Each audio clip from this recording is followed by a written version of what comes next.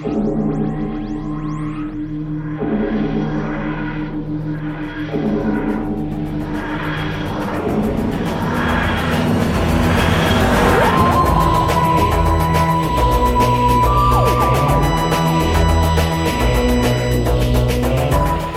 Who fans, and welcome to the Big Blue Box podcast. My name's Gary.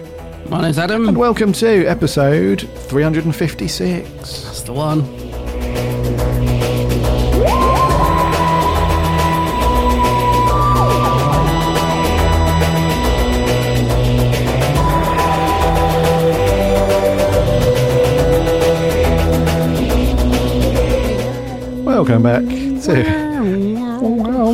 Welcome back to another week, another episode. I hope you're all keeping well and safe. I hope you have had a cracking week and that you've all managed to do something Doctor Who related.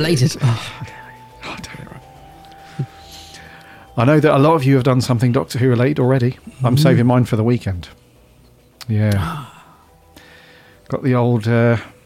Season, Jesus. Got the old Series 22 box set through the post, dude. Did yours turn up in mint condition, or is it all bashed in? And... No, it's actually mint condition. Nice. Gorgeous artwork again. I mean, old Lee Binding, he does do great artwork, but this one, I really love it. Yes, got mine, mate, and I've... I grumpily said, because I normally get told off for sitting and watching too much telly, I said, right, now listen up. This is to my other half. Listen up. This new set's arrived. I've been waiting ages for this, and I'm gonna sit and watch it. I laid down the law. I'm gonna sit and watch it. I don't want to be moaned at. And yeah, I've managed to watch quite a few bits. Actually, I've watched the interview with Colin, which was with Matthew Sweet. Have you watched that yet? How much have you got to watch so far? All of it, dude. Yeah, it's on the... All of it? Yeah, I've not watched any of it yet, mate. Oh, sorry, I thought you meant you'd watched all of it. Oh, sorry. No, it's on the list for the weekend. Have you watched it much? Oh, no, yeah, so I watched a bit. So I watched the Colin interview, Matthew Sweet, and it's really, really interesting interview with Colin, actually. I thought I knew Colin quite well about his life, but there's stuff in there which I didn't know. It's a really frank and interesting discussion, and... yeah, there's a bit at the end where he talks about his son that passed away and stuff, and it's really emotional. But Matthew Sweet handles it so well. Such a great interview. I watched last night before I went to bed. I just didn't want to switch it off. I could just literally sit and watch this set 24 hours a day with all these new extras.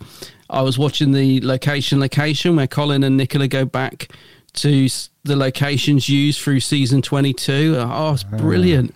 Watched a couple of Behind the Sofas. What else did I watch?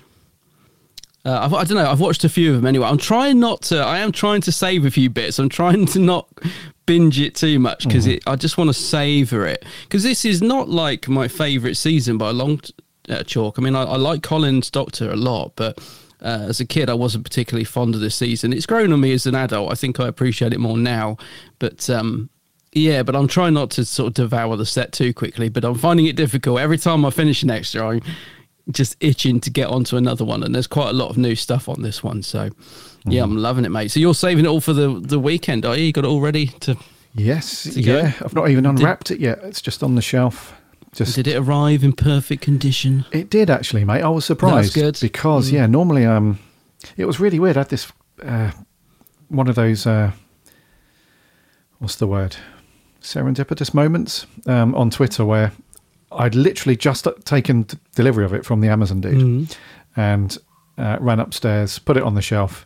It was just rocking slowly, saying, "Watch me, open me, watch me." I was like, "Nope, you can wait because I'm busy at the moment." And then went back to work and literally jumped on Twitter, and there was a guy that had said, "I've just taken delivery of an Amazon package, and it didn't come in the big box with the useless packaging and with everything rolling around. It was a nice big padded envelope." And that's exactly how I got it. It's like the first time that... an envelope? In a big envelope, yeah. But, dude, it was padded properly. And it was kind of wrapped, and it was, the right size. And I thought, I've never had... Because I normally get a box from Amazon, which is like 6 times the size of what's actually in it. Yeah. And they put a little bit of wrapping paper in there, and it just rattles around and moves around and stuff. Does nothing, yeah. Exactly, yeah. So this was cool. It came and it was perfect. So thumbs up, Amazon. Just please do that in the future. Yeah, that was good.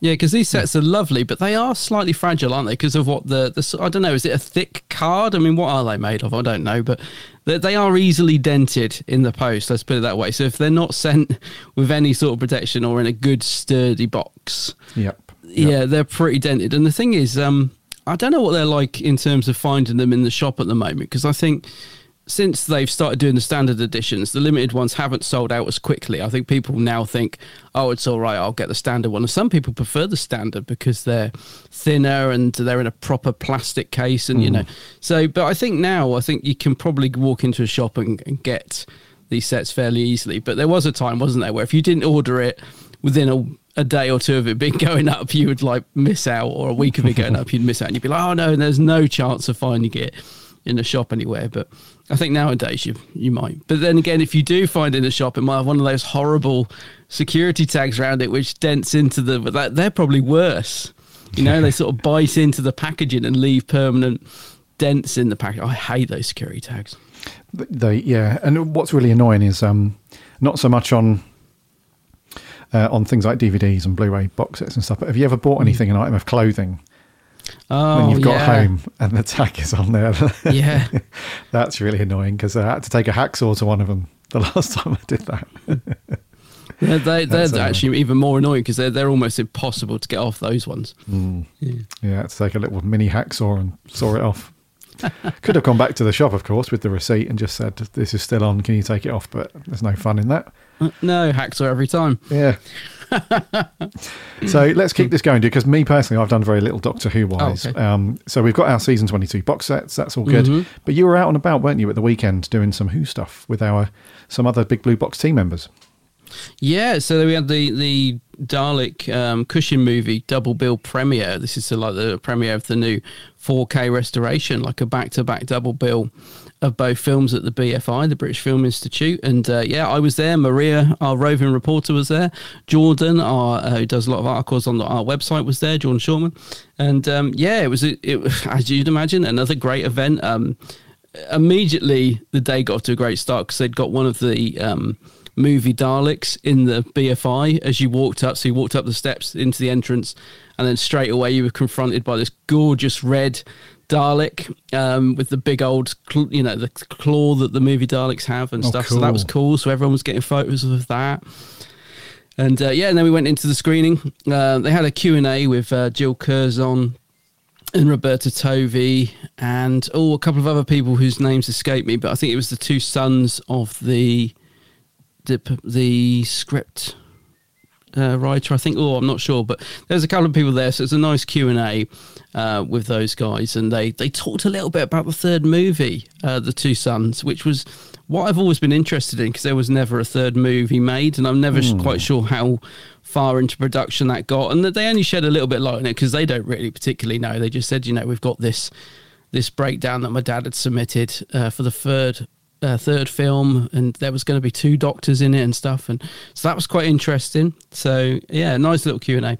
But the films themselves, mate, I've been really looking forward to this, because I love the Peter Cushing movies. I think that they've got a charm to it, and I think they've always looked good anyway, because they're 60s. They've got that real vibrant colour, and the picture quality has always looked good to me anyway. So I was particularly excited to see this new 4K restoration, because it's the first time they've been able to use the original film prints themselves to do it. So I thought, wow, these films are gonna look amazing. I've got to be honest, I don't know if I was expecting too much, but they didn't look that different to me, if I'm honest. I have to be completely honest. I mean, they still look great, but then I think they did to begin with. But I was sort of expecting pin sharpness, I think, if you know what I mean. Yeah. So a lot of they looked very sharp, but as I said, they looked sharp before. So it was shots like the model shot of the UFO landing and stuff still looked very grainy, and I was thinking, I was sort of expecting that to look, like it was made yesterday, and it didn't. And I guess that's just that must be how the original film was. I guess it's a model shot. It was probably shot on a lower res camera, because it noticeably is more pixelated when it cuts to those model shots to when it cuts back to the action and stuff. So it's probably that's just how the film source is. But yeah, so I don't know, I was expecting it to be just absolutely flawless, and it's not. It's still really, really good, and I guess it's of its time. It's a film made in the 60s, so it has its little imperfections. But that being said, it still looked amazing, and the soundtrack has been beautifully remastered. I mean, it just in the cinema, hearing that music and all the sound effects and stuff, Mark Ayres he's so good at this stuff. He's so meticulous that it really sounded phenomenal through the BFI speakers. So yeah, it still looks great. Don't get me wrong. Nothing wrong with the picture quality. I think I was just expecting it to look like, I don't know, something amazing because it's the first time there from the original prints, if you know what I mean. But it still looks very good, and just so great to see him on the big screen as well. They're such fun films. They are, aren't they? Yeah, they're very unique in terms of thinking about Doctor Who and all the spin-offs and all the related media and stuff. They're very, considering that they use a very popular, arguably the most popular monster / alien in the world of Doctor Who. It still has a very unique feel to it. It's not like it's trying to copy the formula too much from the TV show. So no, it's cool, dude. Yeah, and maybe you were spoiled a little bit when we went to see Wurzel, when you saw the breakdown of the restoration, and you thought, it would have been really interesting to have seen it before and after, actually, like they did at Wurzel. That would have been, because then I probably would have sat back and thought, because that's the thing, when we watched Wurzel, it looked great, but when they did that breakdown, there was so much more improvement than even we had realised, wasn't there? When they did the sound thing, we thought, the sound sounds good. And then but that was only the second version of the sound. And then they played you the next version that they'd done. And we were like, wow. And when they break it down and show you what they do on these restorations, I think it really brings home the difference a lot of the time, like they did at Wurzel. So maybe that would be cool. Maybe there's a feature on the 4Ks. I'll have to have a look to show in the restoration. And the problem I have with these movies is that I love them both, but if I ever meet somebody who hasn't seen them and I'm recommending them, the trouble I have is that the second film is so much better. The second film, there's no doubt about it. Second film is absolutely brilliant. But I always feel it's nice, obviously, if you watch the first one first, because it kind of sets up the story a little bit. But it is a bit of a slog. There's a lot of like climbing rocks and stuff at the end of the second film, and it does drag a bit. And I think, if ever I recommend them to someone, I'm never sure whether to say, watch the second one first. If you like it, go back and watch the first one, or whether to say, no, they're both good and watch them. But yeah, the second one's definitely got the edge over it. It's a great film, isn't it? Yeah. It's 2150 AD. Brilliant. And I really love the promotional material that they worked up for this Blu-ray release and everything, and the poster. It's like got that old school retro comic book feel to it. It's very, very cool. Yes.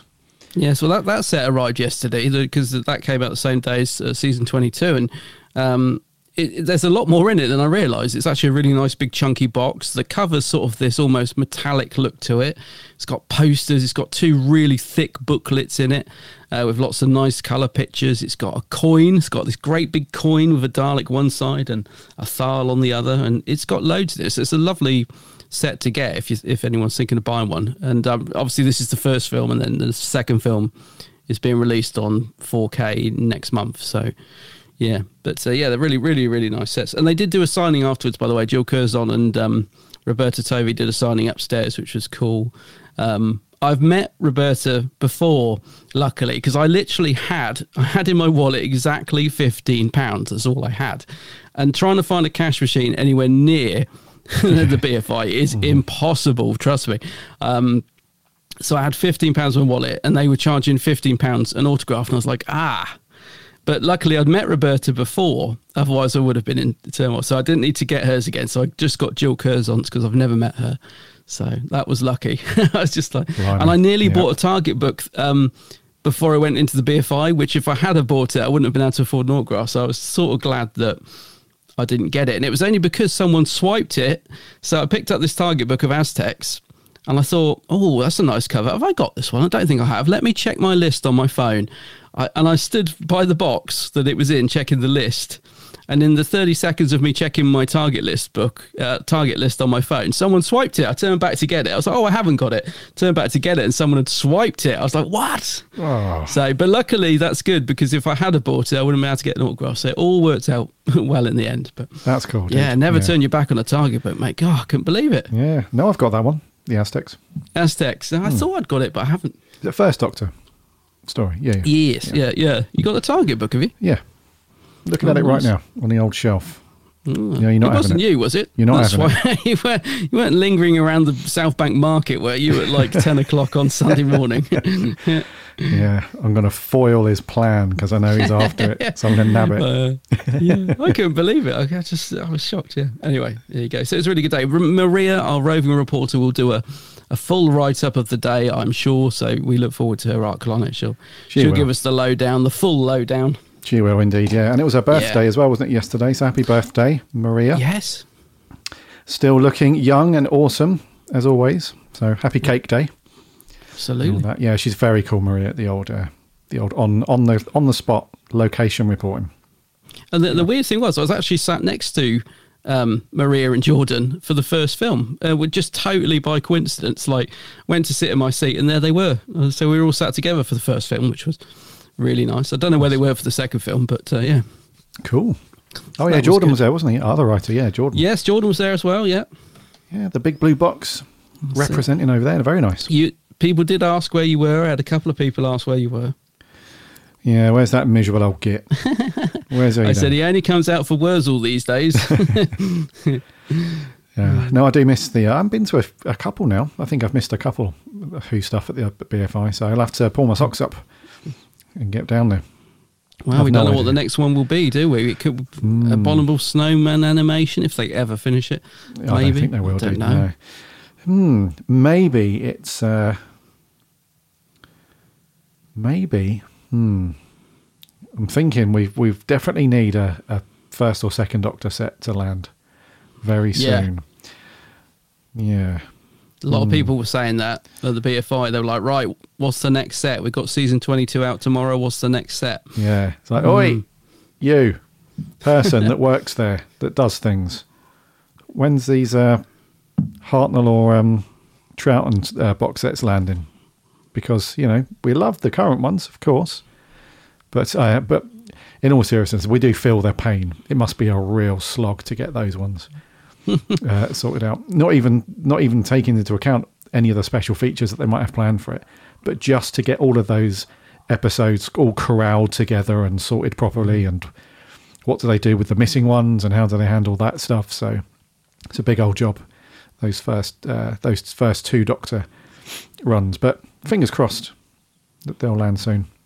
Yeah, I'm wondering what they're going to do now the animations have been halted. Like, because we assumed they were doing those to complete the set so they could release them, weren't we? But don't know. Unless they will restart up again, it might just be the transition from, over to RTD. Maybe that's had some impact on it. I don't know. But yeah, be interested to see what they do with the early box sets with the missing stories. Indeedy. So, like I said, I've done nothing Doctor Who-y, bud. Again, I've had a quiet week on the old Who, but yeah, there's no news as well. That's the other thing. There's no really quiet. We've seen a couple of filming pics. We mentioned before we started recording if we'd seen that very cool picture of David Tennant that did the rounds on. He's looking so good, isn't he? Like you said, yeah. He did. There's a couple of they've been filming down in Bristol, haven't they? And there's been a lot of pictures of him floating about doing his doctory thing, and he definitely is looking the part. It is good to see him back as the Doctor, I have to say. Yeah. Apologies, listener, if I'm a bit sniffly. I realise I'm sniffing in the background here. Sorry, got the old the man flu creeping up, I think. Yeah, he's got the sniffles. Don't give him sympathy, though, listeners. No sympathy, because he doesn't give any back. If you get a cold, he's always said this. He does not. There's no sympathy for anyone with colds, is there, from you? Not at all. Never. Not unless you're literally crawling on the floor like Colin at the end of Varos. There's no sympathy from this man. No, I'm terrible for it. Very sorry. So I don't expect any back, so that's all good. Okay, before we crack on with our review this week, thank you very much again for coming back and listening to us waffle on about Doctor Who this week. And if this is your first time listening to the Big Blue Box, then welcome aboard. It's great to have you. If you're coming back, if you're one of our long-time listeners, one of the old grizzled ancients, then welcome back as well. Regardless, make sure that you follow or subscribe to our podcast on your preferred podcast app of choice. That way you won't miss an episode when it lands every Friday. You can go to bigblueboxpodcast.co.uk/listen, and that will display a page of all the links to all the apps and whatnot. You can jump on to your preferred app of choice, or you can listen in the website itself. Just listen to all of them for free on the website. And we are on the socials too, Instagram, Twitter and Facebook. There are links on the website. We chat Doctor Who throughout the week, so come and get involved there. And we have a free Discord server as well. Again, the link is on the website. Jump in there and chat Doctor Who with lots of other Who fans. And don't forget to remember to check out Adam's channel. Check out his YouTube channel. It's called The Geek's Handbag. The Geek's Handbag, yes. I'm working on some new vids, and there's a gallon of videos on there already for you to dive into, so go and check out my YouTube channel. And I'm on all the socials, of course, Facebook, Twitter and Instagram. A gaggle of videos. A gaggle of videos, yeah. Indeedy, yes. So go into all those things, subscribe for all the future stuff that's going to be dropping your way. So, review time, dude. What we got this week? Yeah, so talking of the 10th Doctor, we're diving into one of his specials this week, and it is The Waters of Mars. Certain moments in time are fixed. This base on Mars, what happens here must always happen. Which is what? It's an unknown infection and it's spreading. Close down all water supplies. Any one of us could already be infected. We've all been drinking the same water. And if you take that back to Earth, one drop, just one drop. Water is patient. Water just waits. Whereas down the cliff tops, the mountains, the whole of the world, water always wins. Why won't you help, Doctor? If you know all of this, why can't you change it? Because you die on Mars. You die today. The beginning of the end. Doctor Who, Sunday the 15th of November on BBC One. Proper little BBC advert there. Yeah, sweet. Yeah. So The Waters, that was a good trailer. Makes me want to go to the toilet though, but yeah. That aside, it's a very good trailer. So The Waters of Mars. Makes me want to fix a tap. Leaky tap.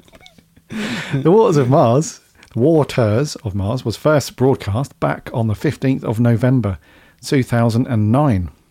It was the penultimate special in the series of specials, more commonly known as just Series 4 specials, I guess, before David Tennant decided to bugger off. And it was written by Russell T Davies and Phil Ford, directed by Graham Harper, overseen by Gary Russell, and stars David Tennant in his few of these solo specials, no companion on these ones, and a reasonably sized supporting cast. And the synopsis is uber short for this one. It's just Mars 2059, Bowie Base 1, last recorded message: don't drink the water, don't even touch it, not one drop. Yeah. So we've been speaking about this one for donkey's years, buddy. We've spoken about this off the podcast. We've spoken about it on many episodes and referenced it and all that stuff. But we're finally here. So hit us all. What are you thinking on this one? Yeah, it's quite a highly regarded episode, I think, within fandom. It does get quite a good... I think a lot of fans like it. It's certainly one... I mean, I've said before on the podcast, I think that I think this is a great episode. But we both mentioned last week that we hadn't seen it for a while. So I was wondering how well it would stand up. I thought, yeah, I know I like it. I know it's a good one. But will it, when I watch it, and I watched it again yesterday, I thought, will it be as good as I remember? Will the production values look good? Will the CGI look dated? You know, is it really as good as I think it is in my head? And I'm very pleased to say that yes, it is. And actually, surprisingly, the production values looked incredible. I thought I was actually quite surprised how good they do look. I mean, there's a scene where David's crawling on the floor with this fire around him towards the end when the base is exploding, and he stands up and there's all these flames in front of him. And man, the visuals are fantastic. It really looks good, and Graham Harper's direction is fantastic. As a story, it's quite a simple sort of base under siege, story about the water. And who thought water could be so scary? It's a really hammers home, actually. and I've got a big glass of water here, and it's it's terrifying me. It's really a cool thing that they've taken something so simple as water, and then they've reminded us that water gets in everywhere. Water corrodes things. Water, it's suddenly all these things you think, water, a deadly enemy. Who would have thought? But it's a great story, and of course, you've got a fairly simple base undersea story. But what really brings this up to being a fantastic story is all the stuff going around it. This character of Adelaide that's a fixed point in time, and we've heard about that before, but the Doctor sort of says, he has a bit of leeway, but with this particular Adelaide Brooke, she must not, he cannot change her course because it will have huge consequences. And the Doctor realises this, and just from the outset that he gets stuck on the base, and you think he knows that he's got to get out of there because he knows he's there the day that it all ends, but he can't because he's trapped by them. And you're like, no, Doctor, get out there. But he can't because they don't know who he is. So they've sort of more or less, quarantined him. And then you've got the sort of second half of the episode where he can escape, but him being the Doctor can't bring himself. He just can't. He knows he's got to let them die, but he can't bring himself. And I mean, of course, the scene when the Doctor snaps at the end, where he finally cracks, he walks away, can hear them all dying, and he's like, the way they bring in the whole last of the Time Lords thing is just genius. It's going around in his head, and he suddenly thinks, I am the last of Time Lord. I'll do what I want.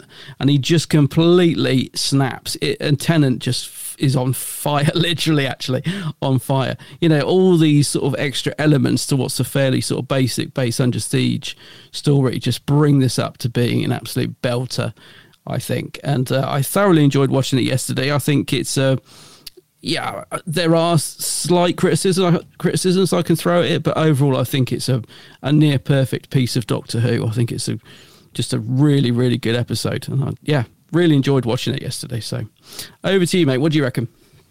Same as you, bud. Yeah, I think in terms of the thing that we've spoken about many times throughout the years, that kind of all the ingredients that are right, for a good story of Doctor Who, this has all of that stuff for the most part. And it's just a modern. It feels almost like classic Doctor Who in a way, because it doesn't rely heavily on over the sort of CGI stuff. It doesn't rely too heavily on. The only thing we get with that really is the external shots of the base and stuff like that, sort of establishing shots. But other than that, there's no weird green or blue screen stuff going on. There's no big effects and stuff. It's all practical effects. Every time that they're running down a certain corridor, that's an actual corridor that the location team has scouted out, and looks very cool. And the quirky robot, that's gadget, that's a real thing. The Star Wars reference with that is very cool, if anyone picks up on that. But in the prequel trilogy, all of the battle droids are like Roger, so it's like in almost exactly the same voice. So all of that stuff was very cool, and for that reason, it feels quite classic Who. It's just, like you said, it's the classic base under siege. It's just those guys trying to make it through, essentially, and survive until the end. And it's got a bit of a different ending as well. It's not your typical, the Doctor saved everybody, happy days, happily ever after, he's on to the next adventure. It does come with a bit of a consequence at the end. It's a bit of that last 5 minutes of the story is gut-wrenchingly emotional. And so I love it, mate. I think it's a really good, in terms of all of the modern era Who, and especially David Tennant's era, it just has a real kind of tenseness to it, and a good horror aspect to it, because the effects that they used for the people that were taken over by the water people, they've got a name, surely. It's the Flood, I think. Is it the Flood? Or am I getting confused with Capaldi? I'm not sure. I don't know. Who is it? They've got a name, right? I think they're referred to as the Flood, because I watched Doctor Who Confidential afterwards, which was just great as well, if you get a chance to watch that. You're probably and right, I think mate. David Tennant calls them the Flood. Yeah. In that. But I don't know if I don't think they're named in the episode, though, actually. Yeah. anyway, the flood, like when somebody gets taken over, the effects that they used, again, all practical and looked really good. And the eye lenses and stuff, it looks real sort of horror film, scary stuff. And Murray Gold's music is very suspenseful, really, really good. Oh my God, yeah. Yeah, so it all adds, it all builds and builds, and then we've got that emotional ending. And it also plays on a slightly different turn. It almost mirrors McCoy's Doctor at the end of his run. At the very end of McCoy's era, where you can just see those little snippets of a darker Doctor about to come through. It's that kind of thing with David Tennant's Doctor, with that whole Time Lord Victorious thing, where he just takes a different stance on saving people and adjusting time and history and stuff, and it's got that darker feel like that. He plays that bit amazing. We'll come on to that last scene, but when they land back on Earth and he's talking to Adelaide, and it's amazing, dude. So a big thumbs up for me on this one, buddy. Yes. What did you think to just the general story then? Because we don't see any big aliens, there are no monsters, there are no pew pew laser fires, showdowns, if anything like that. It's all just a sort of suspenseful build up to, will they be captured or won't they? That was kind of cool. Yeah, I think what makes it's one of the, in terms of sort of the scare factor and the creepiness, even now it stands up, I think, really well as being a really creepy, scary episode of Doctor Who. Probably still is one of the creepiest, scary, and yet it's so simple. Like when they get taken over, that, because they're slightly out of focus, they're all sort of in the background, and they do this sort of shudder thing, don't they? Sort of shudder and move strangely. You can tell they're just sort of being possessed. And then they turn around and they've added this sort of thing to their mouth, which almost looks like the skin's all cracked and all this water's coming out. It's and the eyes are different, obviously.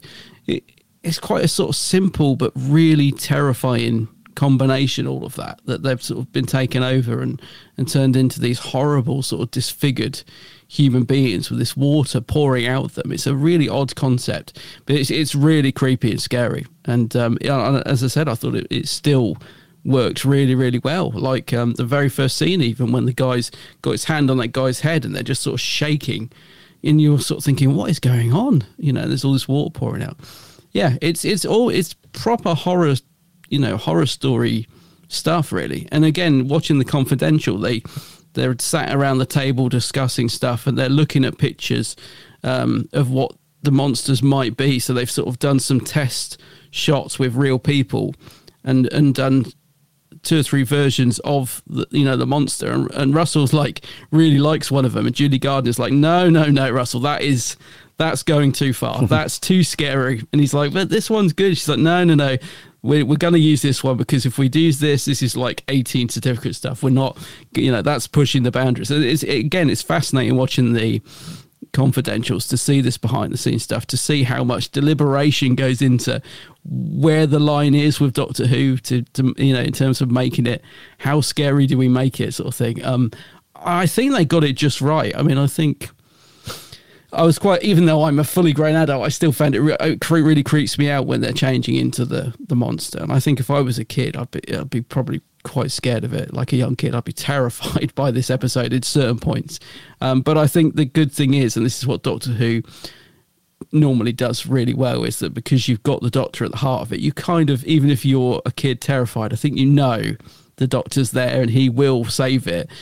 But again, with this story, you've got the flip side that the Doctor kind of knows he's got to walk away, so you've got that thrown into it again, which just adds another brilliant element to the story. Like, you've got these things kicking off, the Doctor will save the day. Oh, wait a minute, he can't, he's got to get out of there. So that again just adds some really good scary elements to the story, I think.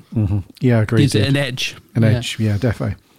So the story wise, like you said, it's very simple. It's just kind of, based on the Siege, nothing too groundbreaking in that respect. I think it more comes down to the relationship that the Doctor forms with these people quite quickly.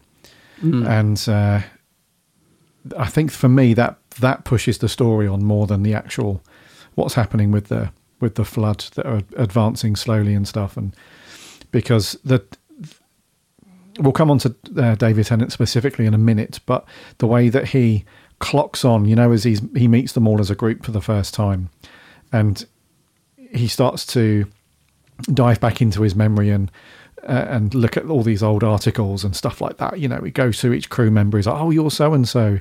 You do this and you're so-and-so. And he's all excited because this is the first manned mission to Mars. It's a great step forward and everything for the human race. And he's beaming, you know. It's like, oh, in his mind, you can tell that he's thinking sort of lines that he's come up before in episodes. It's like, oh, you humans, you know, it's all that stuff. And then the penny drops, doesn't it? It's that his demeanor just changes instantly, and his look on his face, and because he realizes that they all die, and coincidentally the day that he's landed there, that's the day that they all get wiped out.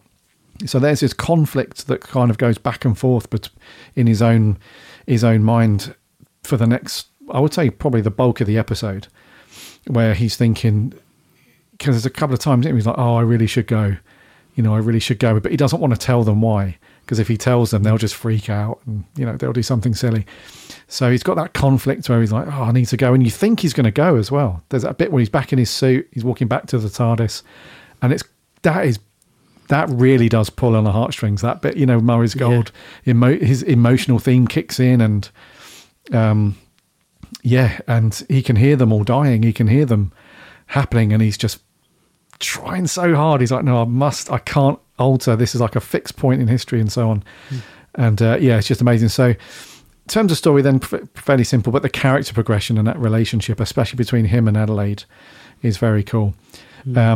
Anything, before we get onto characters, is there anything cool that you picked out in terms of like direction or, you know, production, that kind of thing? Because I thought it looked really good, like the whole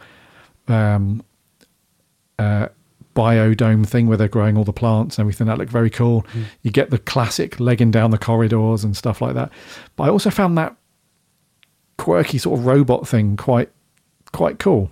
In a weird way, I'd like to have seen that be saved. Like to have seen the Doctor drag that into the TARDIS, and we'll see that again at some point. But production-wise, dude, can't really complain, other than a couple of ropey CGI shots from externally. But I thought it looked very cool. No, I thought it looked great. It's funny because I'm pretty sure when I first watched this, that Gadget, I'm pretty sure he got on my nerves the first time I watched this. I remember thinking, oh, that's a shame, he's a bit annoying.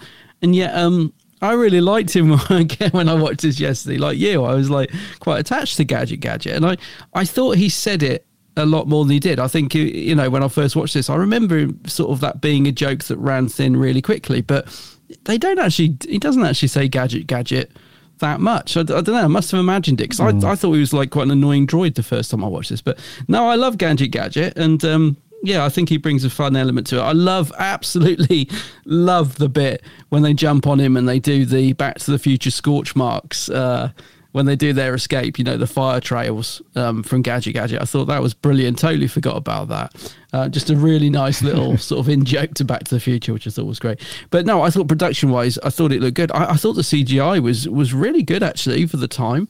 That's shot when David steps out, well, the Doctor, steps out of the TARDIS onto the moon's surface, and there's like a sun flare in it. And yeah, you can tell it's CGI. Obviously, they haven't gone to Mars to film this, but I thought it had it looked good. I thought, you know, and the base design was kept nice and simple, but looked good. And the locations as well, with the garden. I don't know where they filmed it, but that sort of reminded me of, do you remember that old film Silent Running, where they had that? They'd sort of built a utopia garden on the spaceship. So it sort of reminded me a little bit of that. And so I thought production-wise, it was great. And I know we normally talk about Murray's music at the end, but I mean, it really does add so much to this story, I think. So in terms of production, the music is phenomenal. I mean, the scenes at the end that you just talked about, where David's walking away, trying to resist saving everyone.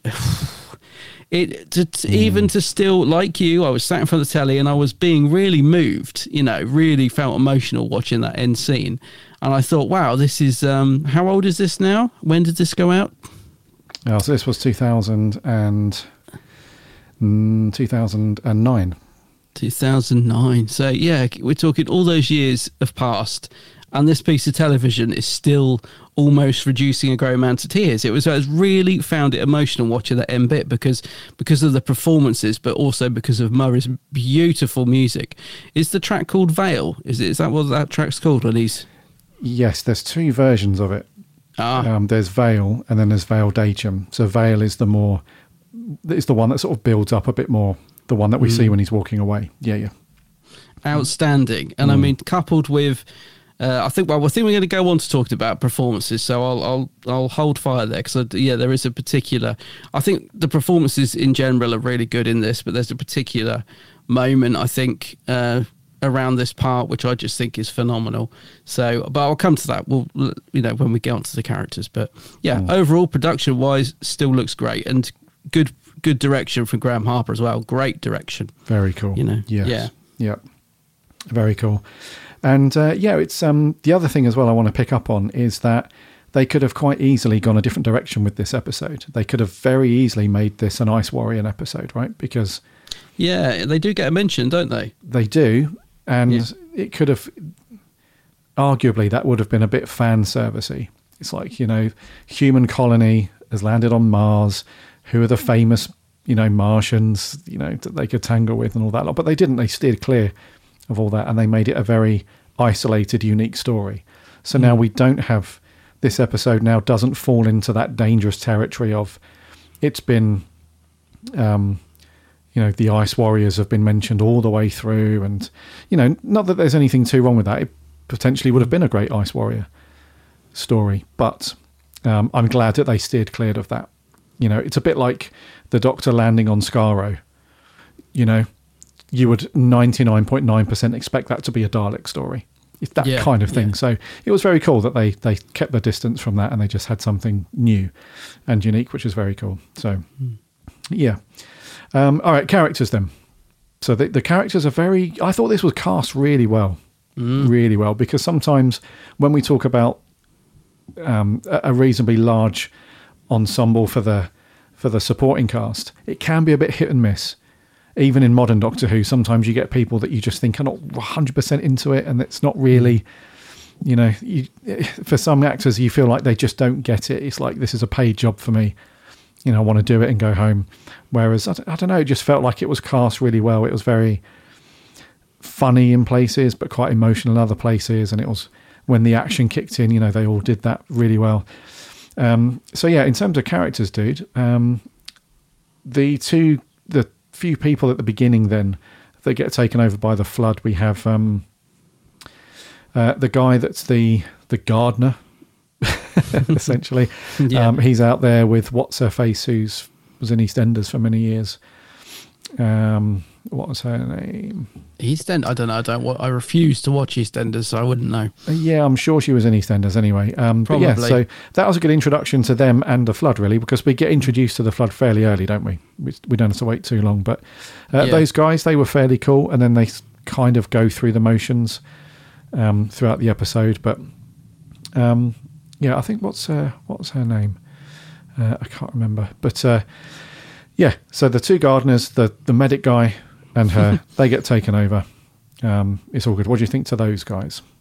Yeah, they're good because they've got a certain look about them that when they do the transformation, they kind of look really creepy and scary anyway, but still look human.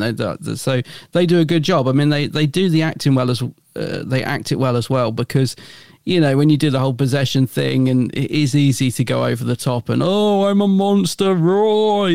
They don't. They sort of manage to give a nice scale performance where they hold it back, but they're really, really creepy. So by doing less, they're actually doing more. And all three of those guys managed to do that. I mean, the girl whose name we can't remember, I think you mean the one that she's the one that's admiring. They put her into quarantine, don't they? And she's looking at the Earth on the screen and saying, we should like Earth. You're talking about her, aren't you? Mm-hmm. I mean, she's very good. She's just got she does the scary thing really well without going over the top.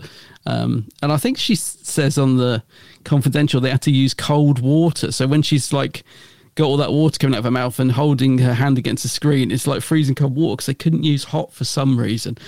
She said, God, I was drenched by the end of doing take after take and stuff. So kudos to her for going through all that and delivering a good performance. But all three of those guys are good. They just, they managed to act scary without turning it into sort of pantomime scary. So that was Maggie, played by Sharon Duncan Brewster. Maggie. Yeah. I'm sure she was in EastEnders for quite a long time. Anyway, those guys were kind of cool.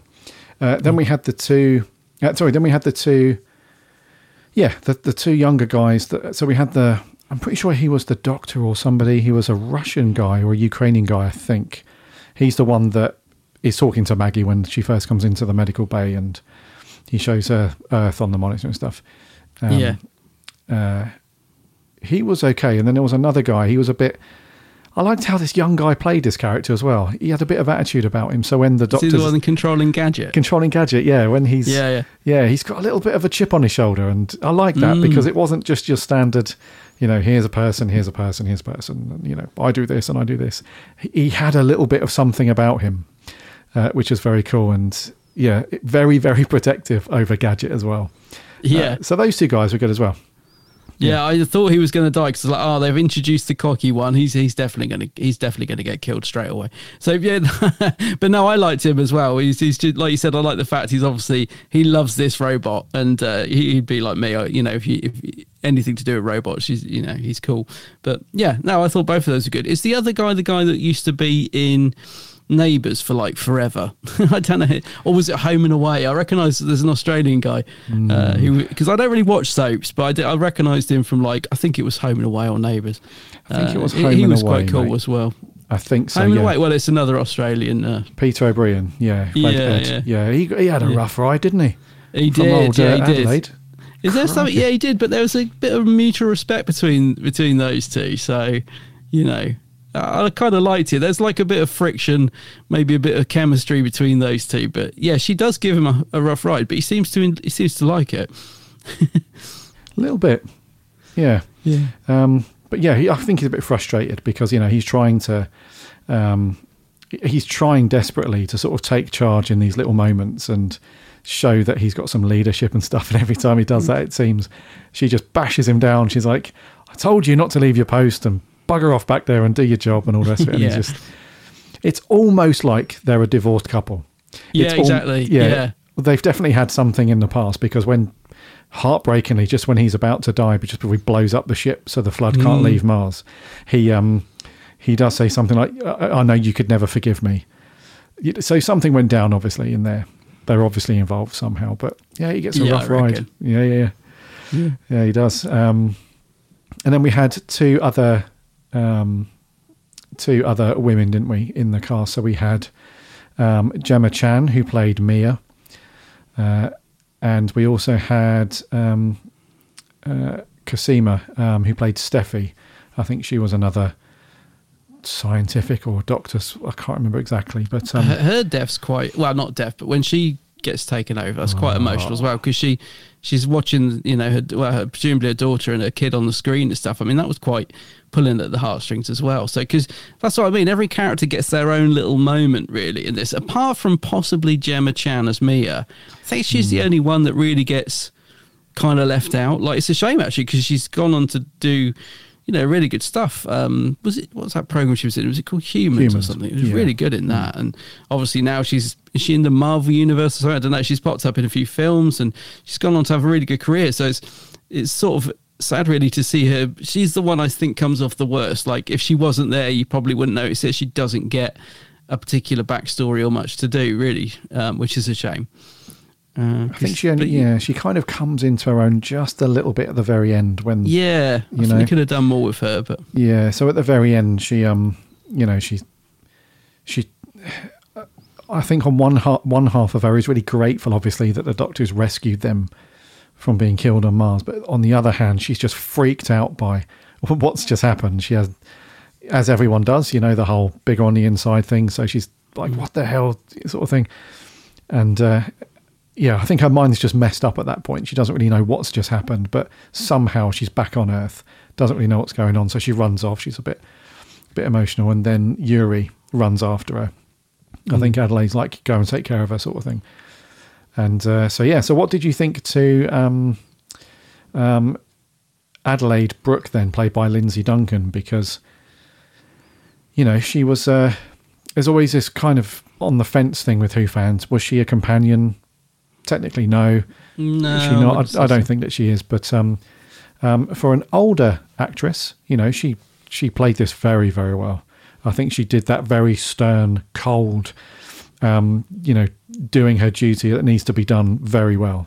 And the only emotional bits we see from her is when she starts to join the dots. So when the doctor's on the comm and he's saying, I can't save you for this reason, blah, blah, blah, because you die and all the rest of it, you can see that she's joining the dots and she's like, oh, frick, I am actually going to die here. And then at the end, it's, again, she's very, very emotional, but very stern. So I loved her performance, dude. I thought she was great. Yeah, ditto. I did as well. I thought a very strong performance from her, because it's difficult sometimes when you're playing that sort of strong, almost bolshy character. It's sometimes hard to tread that line between making them likable as well. And she is likable, you know, but she's also not afraid to take charge and command and tell you what to do. So, yeah, I thought the performance was excellent. I really did. And I think she plays off against David Tennant in some really, you know, emotional scenes. I think the two of them bounce off each other brilliantly. There's a good sort of power struggle between the two when she's trying to sort of get out of him, you know, what he knows. And yeah, very, very nice performance from Lindsay Duncan in this. Yeah, she's brilliant. Really, really good casting. Yeah. And it has a couple of those throughout the episode, those penny drop moments. You know, first of all, the Doctor has it when he's meeting all the crew and then suddenly realises that this is the day that they die. And then we just mentioned Emma Chan, when she comes out the TARDIS later, she's like, head's messed up a bit, but she's figuring it out, and it's scaring her as she's figuring it out, and the penny drops. And then the penny drops for Ed as well when he's in the spaceship. He's like, this can't go anywhere now, because now I'm infected and I'm fighting it, but, you know, I have to destroy the ship. So that's that done. And then at the end, she has that double penny drop, because she had it earlier when the Doctor's kind of cryptically saying, there's a reason why I can't save you. And then at the end, she realises that I now have to die, because you've already told me that all of this stuff happens as a result of our death. So if I don't die, this would affect my family, this will affect, you know, X, Y, and Z. And she takes her own life, sadly. So she has that double. So there's a few of those. It was written so well, dude, with that kind of thing. And, you know, Russell and Phil Ford, you can tell that they slaved over the details with this. Because, again, it could have been a real simple, yep, Doctor saved the day, she's back on Earth, hugs the family, everyone's happy, on you go. And it wasn't. It was a real sort of punch in the heart and punch in the gut at the end there. So, yeah, I love those scenes with her and the Doctor, because she's thankful that he's there. You know, she loves the fact that there's somebody who she doesn't know why, but he knows exactly what's going on. So she's like, you know, Doctor, on me, you know, as they go off and do that sort of thing. And they're quite funny together. You know, the Doctor's, you know, constantly nagging her about, you know, we need bikes for these corridors. And yeah, that's right. Yeah, a fold away bike. They're really light. Yeah. Yes, exactly. So I thought her relationship and her performance with David Tennant was very good.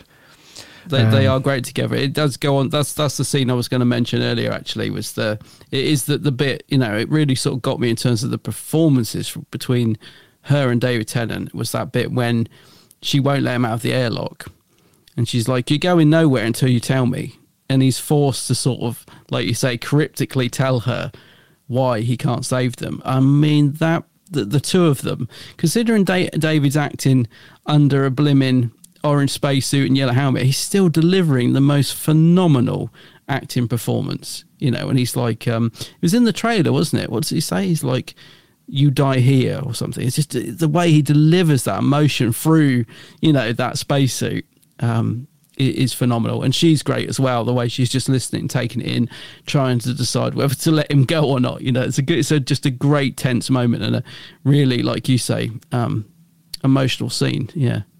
But performance-wise, outstanding, yeah. And then the end bit as well, when he takes them back and she realises she basically commits suicide, doesn't she? It's a real, like you said, gut punch. And I like the way David's flipped as well, and this takes me back to when I first watched this. When David takes her back after he saved them, and he's quite cocky, isn't he? He's like, isn't anyone going to thank me?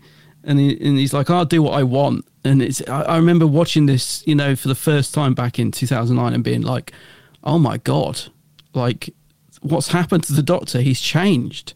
You know, is he going to turn into the Valiard for the last two episodes next to, you know, there was all this stuff going through my mind. And it's really cool, actually, because I think Russell says this on Confidential as well, but I did think it whilst watching this yesterday. You can see how this happened to the Master, I think. The power has gone to the Master's head, and the Doctor's almost on the edge of becoming like the Master, isn't he? He's almost on the edge of flipping and thinking he can do whatever he wants. And you can see how the Master ended up like he did. You know, he probably started off like the Doctor, and just the power of having, you know, being able to do what he wants has gone to his head. And, you know, forget the consequences. I'm the Doctor, I'm the Master, I'll do what I want. So it's really cool to see the Doctor on the edge of that. And I think, again, that just brings the end scene to a bit of an OMG moment. And then, of course, we see Sigma.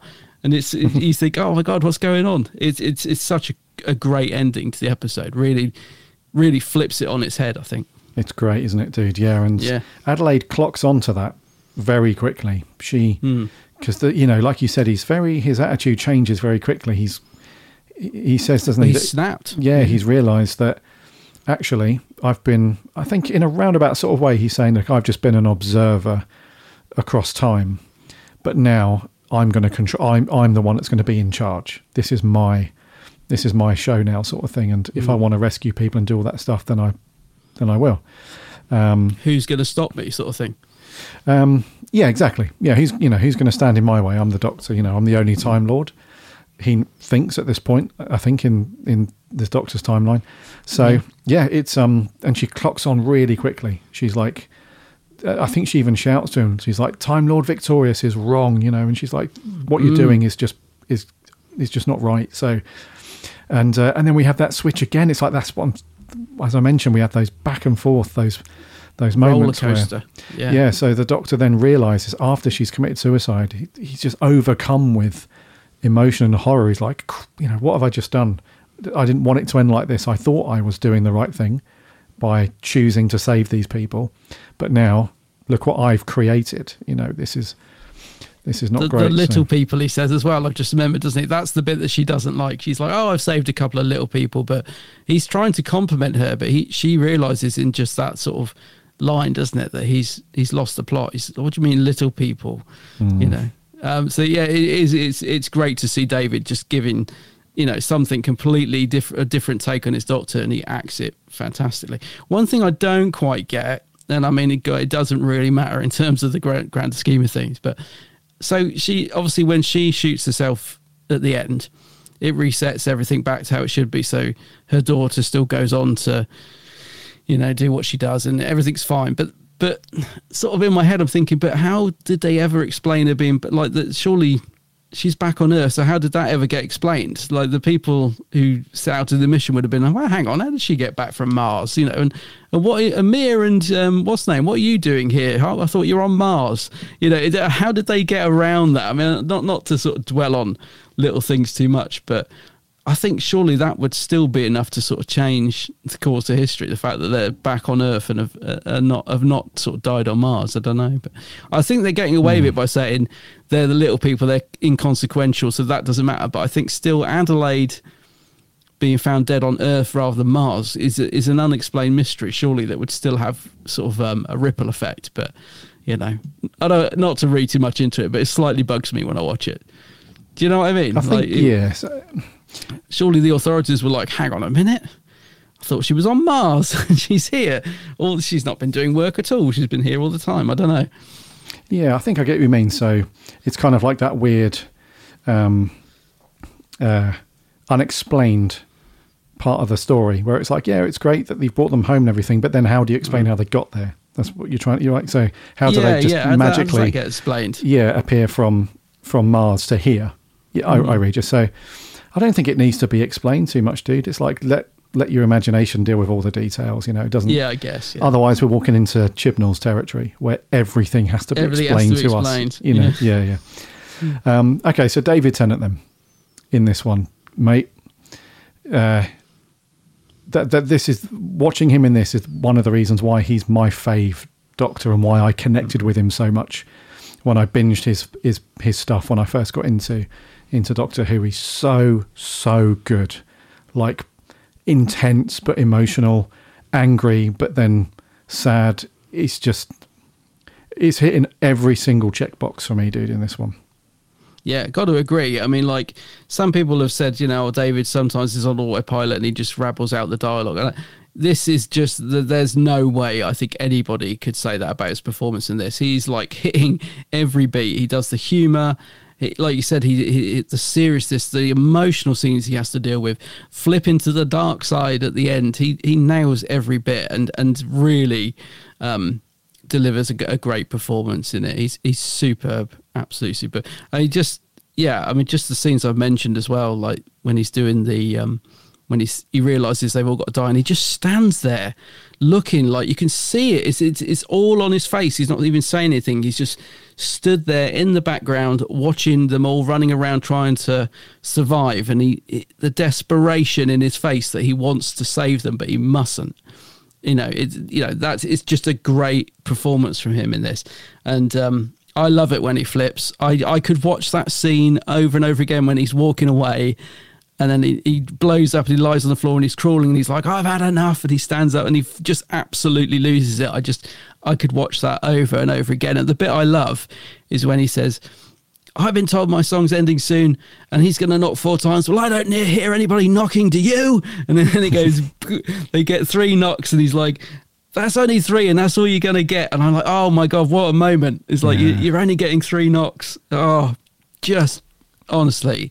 Brilliant the stuff. Man, I mean, I know, David, I've always liked David's Doctor. I wouldn't say he's my favourite because I love Matt Smith, but when I watch episodes like this, I totally get why so many people rate him so highly, because he's just fantastic in it. Absolutely phenomenal, actually, in this. Yeah, dude, he's just just amazing to watch, because you know that we're coming to the end of his time. You know that this is like the second to last one. He's on his way out, but at the same time, it still feels like we could watch another 10, 20 episodes of this Doctor. It really feels like, I don't know. Yeah, it was. Overall, it's a great episode, this one, but it's also a great David Tennant story. So it is a good one for Tennant. Yeah.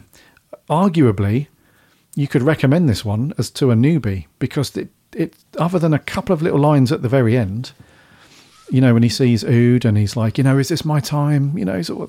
Other than that last bit, it's just a really good story. It's not bogged down with too much lore or anything that's come before or anything like that. It's a great Tennant story. It is good, and I think it would be good for like a good recommendation. I think there is a little bit sort of, for me, there are a couple of little bits where there's running back and forth, where I sort of think there's a little, I wouldn't even call it padding really, just a little bit where I sort of get a little bit, because I think there are so many big moments in this story. I'm always so keen to get to those moments. So there's a bit where they're running back and forth. I'm like, yeah, okay. I wouldn't say boring, but there are moments when a casual viewer could sort of get a bit fed up, I think. But on the whole, it's a pretty watertight, solid story that I think anybody, like you said, even a casual viewer could really get into and enjoy. I think there's pretty much something for everybody in this one, in terms of action, scares, humour, fun, and then the ending, of course. And I love the fact we see Ood Sigma at the end, because it kind of reminds me of the Watcher from Legopolis, the way he's just hovering, waiting, like sort of foreshadowing. I love all that, because I do like a build up to regeneration. I think at the time, obviously knowing David was going and he's only got 2 specials left, is it? Well, the sort of 2-parter, isn't it? End of time, isn't it? 1 and 2, yeah. Yeah, end of time. So you sort of know that this is almost it for him. For me, it just all plays into it and makes it all the more better. Yeah. Agreed, dude. Yeah, it's amazing. Okay, I think we mentioned Murray Gold, right? So the music is it's just great. Brilliant, man. Yeah. Firing on all cylinders, just like, at this point in the production where Russell's just coming to the end of his time now, and he's just got everything down to like a well-oiled machine. It's all good. All the actors are on point. Really, the last piece in the puzzle you want is the music to either provide a bit of atmosphere just in the background, or you want it to be a character in itself in the story. And it's more the latter on this one. It really does add to the scenes perfectly. and not just the veil track and everything that we hear as he's walking away in the suit and at the very end. That's obviously an emotional wallop, but also the more horror aspects of it when you see the flood take over people and stuff. It's got that real chilling horror feel to it. So yeah, thumbs up on Murray Gold on this one. Yeah, it's fantastic. It is great music. I mean, Murray is just working his socks off in this story, but it's a beautiful piece of music. Like you said, it works. If you, like you said, you played it straight after the episode, so did I. I immediately wanted to listen to the soundtrack because it is such a gorgeous piece of music. Murray's absolutely on point at this stage, and so is RTD, mate. I recommend watching The Confidential for this. It's fascinating seeing the behind the scenes. It's so great to see David. He's right at the end of his tenure, but he's still so, you can see the fan in him when he's chatting. He's just still so enthusiastic. You don't feel like he's got to the end of his tenure and he's like, oh, let's get this blimmin' story film so I can move on to Broadchurch. You can tell how much he's loving it. But what I like is there's a little bit where Russell's sat around the round table in the reading room and he's talking to Graham Harper, actually.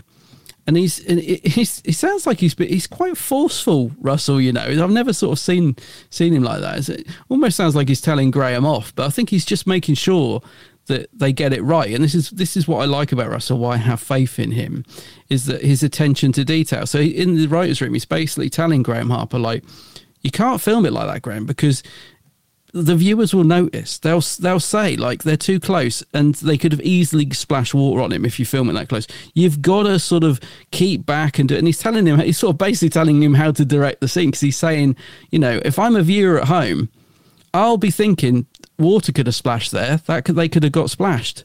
And he's just the minutest detail that's going through Russell's head that, I'm not putting up with that. I'm not settling for that, oh, it's fine, we'll just say they didn't get splashed. No, there can be no doubt, those people cannot be caught by the water, So Russell's attention to detail is fantastic. So, I think you said it towards the start of the review, everybody seems to be on point, coming together at the right moment in this story. And even though it is towards the end of RTD and Tennant's era, people are still full of enthusiasm and want to get it absolutely right, and it shows with what we end up with on screen.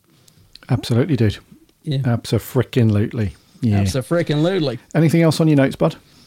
No, I've just got Bowie Bass 1 written for some bizarre, because I think I love the fact they reference Bowie, and it's such a cool name for a Under Siege bass, isn't it? Bowie Bass 1. It's just such a cool name, so I just decided to write that on my pad to remind me. But yeah, I don't think I've got anything else. No. Nice. Okay.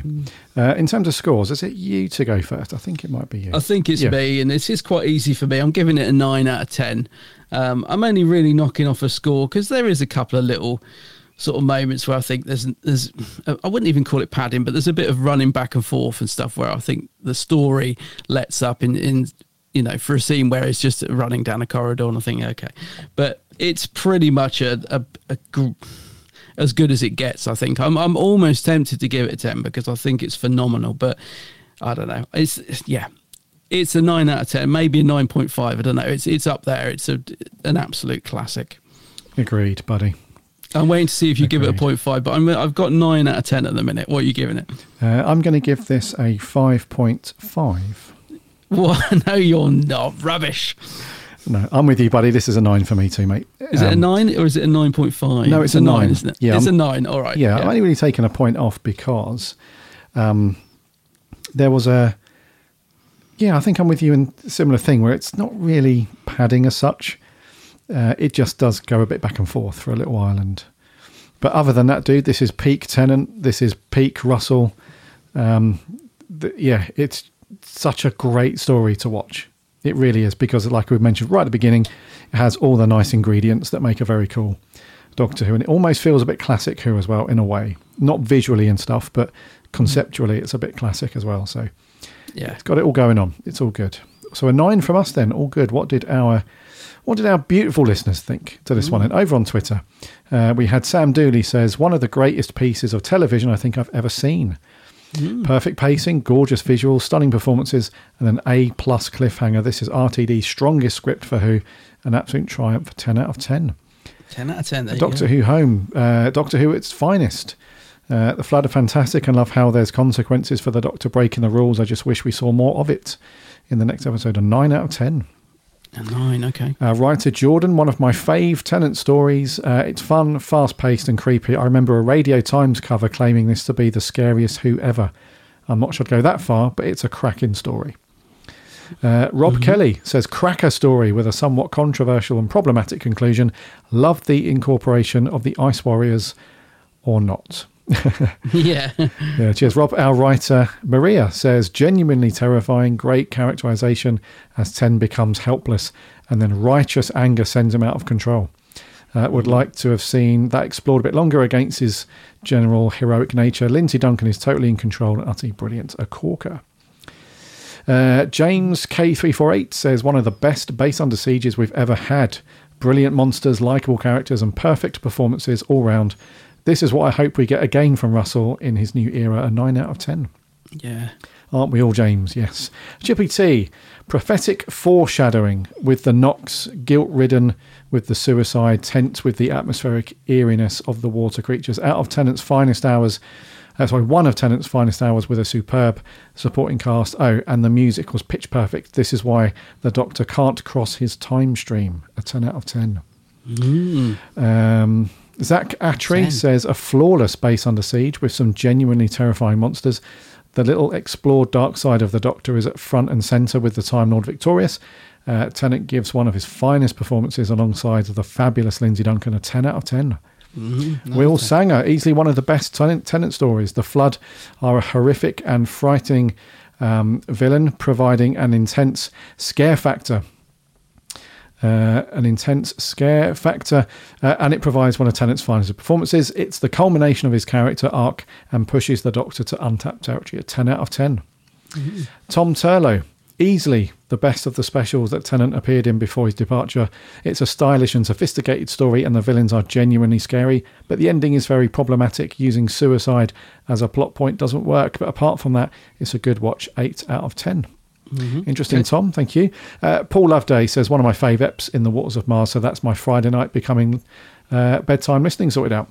I always go to bed on a Friday night with you guys, and then Sunday night I take the guys from Radio Free Scaro with me to bed. Sorry to be unfaithful to you both. Hey, Paul, do not worry about that, Paul. That's good. Thank you very much. Nick H says, I could not put it any better than TARDIS Net 66. So that's Will Sanger with a 10 out of 10. And lastly, Jacob says, one of the most perfect stories ever. Completed the 10th Doctor story arc perfectly and was incredible television. Another 10 out of 10. Wow, a lot of 10 out of 10s. Yeah. Over on Facebook then, we had a few, and I won't go into too much detail as they're quite long, but first up, Jeff Waddle says, not a big fan of this as most. All this nonsense of a Dalek not killing someone as they recognise their importance in the future, in brackets, what, and this utter nonsense of the Doctor saying he knows what the 4 knocks are and it isn't now. McCoy can't do angry and neither can Tennant. Bit mere for me, really. 5 out of 10. So we didn't mention that, did we? The Dalek in Adelaide's younger self when he's at the window but doesn't kill her, just flies off, and that's what then prompts her to be like, I want to explore, I want to go out to the stars and all that lot. But I sort of get what Jeff's saying there. I completely forgot about the Dalek scene. Is that because a lot of people say the Dalek's only in it because it's contracted to feature a Dalek in every special? I don't know if that sort of 30-second clip counts, but I get what Jeff's saying. But in a way, I quite like it because I think it's quite an odd moment. It's just this eeriness of this Dalek hovering over someone and letting them live. I don't know. I quite like it, but I do get why it's doesn't really make sense. Like a Dalek doesn't really think or do that. So I get what you're saying. I do get what you're saying, but I think it's an interesting moment. I don't agree though, Jeff, with Tennant not being able to do angry. We've seen a few episodes. No, I don't agree with that, Jeff. Sorry, no. Where he's blown up and does that pretty well, but thank you very much though, Jeff. Moving on, this is Toby Coleman. This is a phenomenal story, but it's just not for me. I find it too dark for my tastes. I am heavily biased as the trailers terrified me as a child and my first viewing experience wasn't great. The monsters and concept are really scary and the cast are brilliant, but it's just not for me. A 7 out of 10. No worries, Toby. Our writer, Harry, says, incredible, absolute belter. Still get unnerved by the Doctor's freak change of character and Adelaide's suicide. 10 out of 10. Martin Arnold, Space, the Waterproof Frontier. Goes on to say, probably one of my fave specials, a 7.5 drippy taps out of 10. Drippy tap. Sean Mundy, if it wasn't for Tennant, I would say this is a mediocre story, but his acting really makes the story. The monsters look good, but don't really do much. An 8 out of 10, mostly for Tennant. Okay. Liam Start says, great episode, just only rewatched it last night, a 9 out of 10. Lewis Blackmore, masterpiece from start to finish, the very best of the Tennant and RTD era, 10 out of 10. Russ Hilton, I love this one in many respects. This is the 10th Doctor's Anakin Skywalker episode, where we see the Doctor become the Time Lord victorious as he finally crosses the line that he's been walking for a long time. All the leads are in excellent form. The script is a brilliant story, and the story is truly dark. Arguably, Doctor Who at its best, 10 out of 10. 10 out of 10, yeah. And Charlie Turner says, can I just say how much I freaking love this episode in capitals? And it's quite a long review. That one goes on to give it a 10 out of 10 for all round. So 10, wow. Average score's got to be a 9.5 for this one, dude. Yes, yeah, very. I was expecting high scores. I don't know about you. I was expecting it, but yeah. Wowzers then. So I've loved talking through that one with you, dude. It's a one that we've wanted to do for ages. So yes, thank you very much, dear listener, for sending in your thoughts and your scores. That's very cool. As always, next week, dude, what are we reviewing then? So we'll be back to Miracle Day, Torchwood next week. This is episode 4, right? And it's called Escape to LA. Where are they? What do you mean escape to LA? I thought they were in LA. I don't know. Anyway, Escape to LA. Who knows? Yeah. Who knows? Not on a plane, I hope. It's not going to be stuck on a plane again, are we? Oh, God, yeah. Anyway, on that note, let's wrap up there, dude, for 356. Alrighty.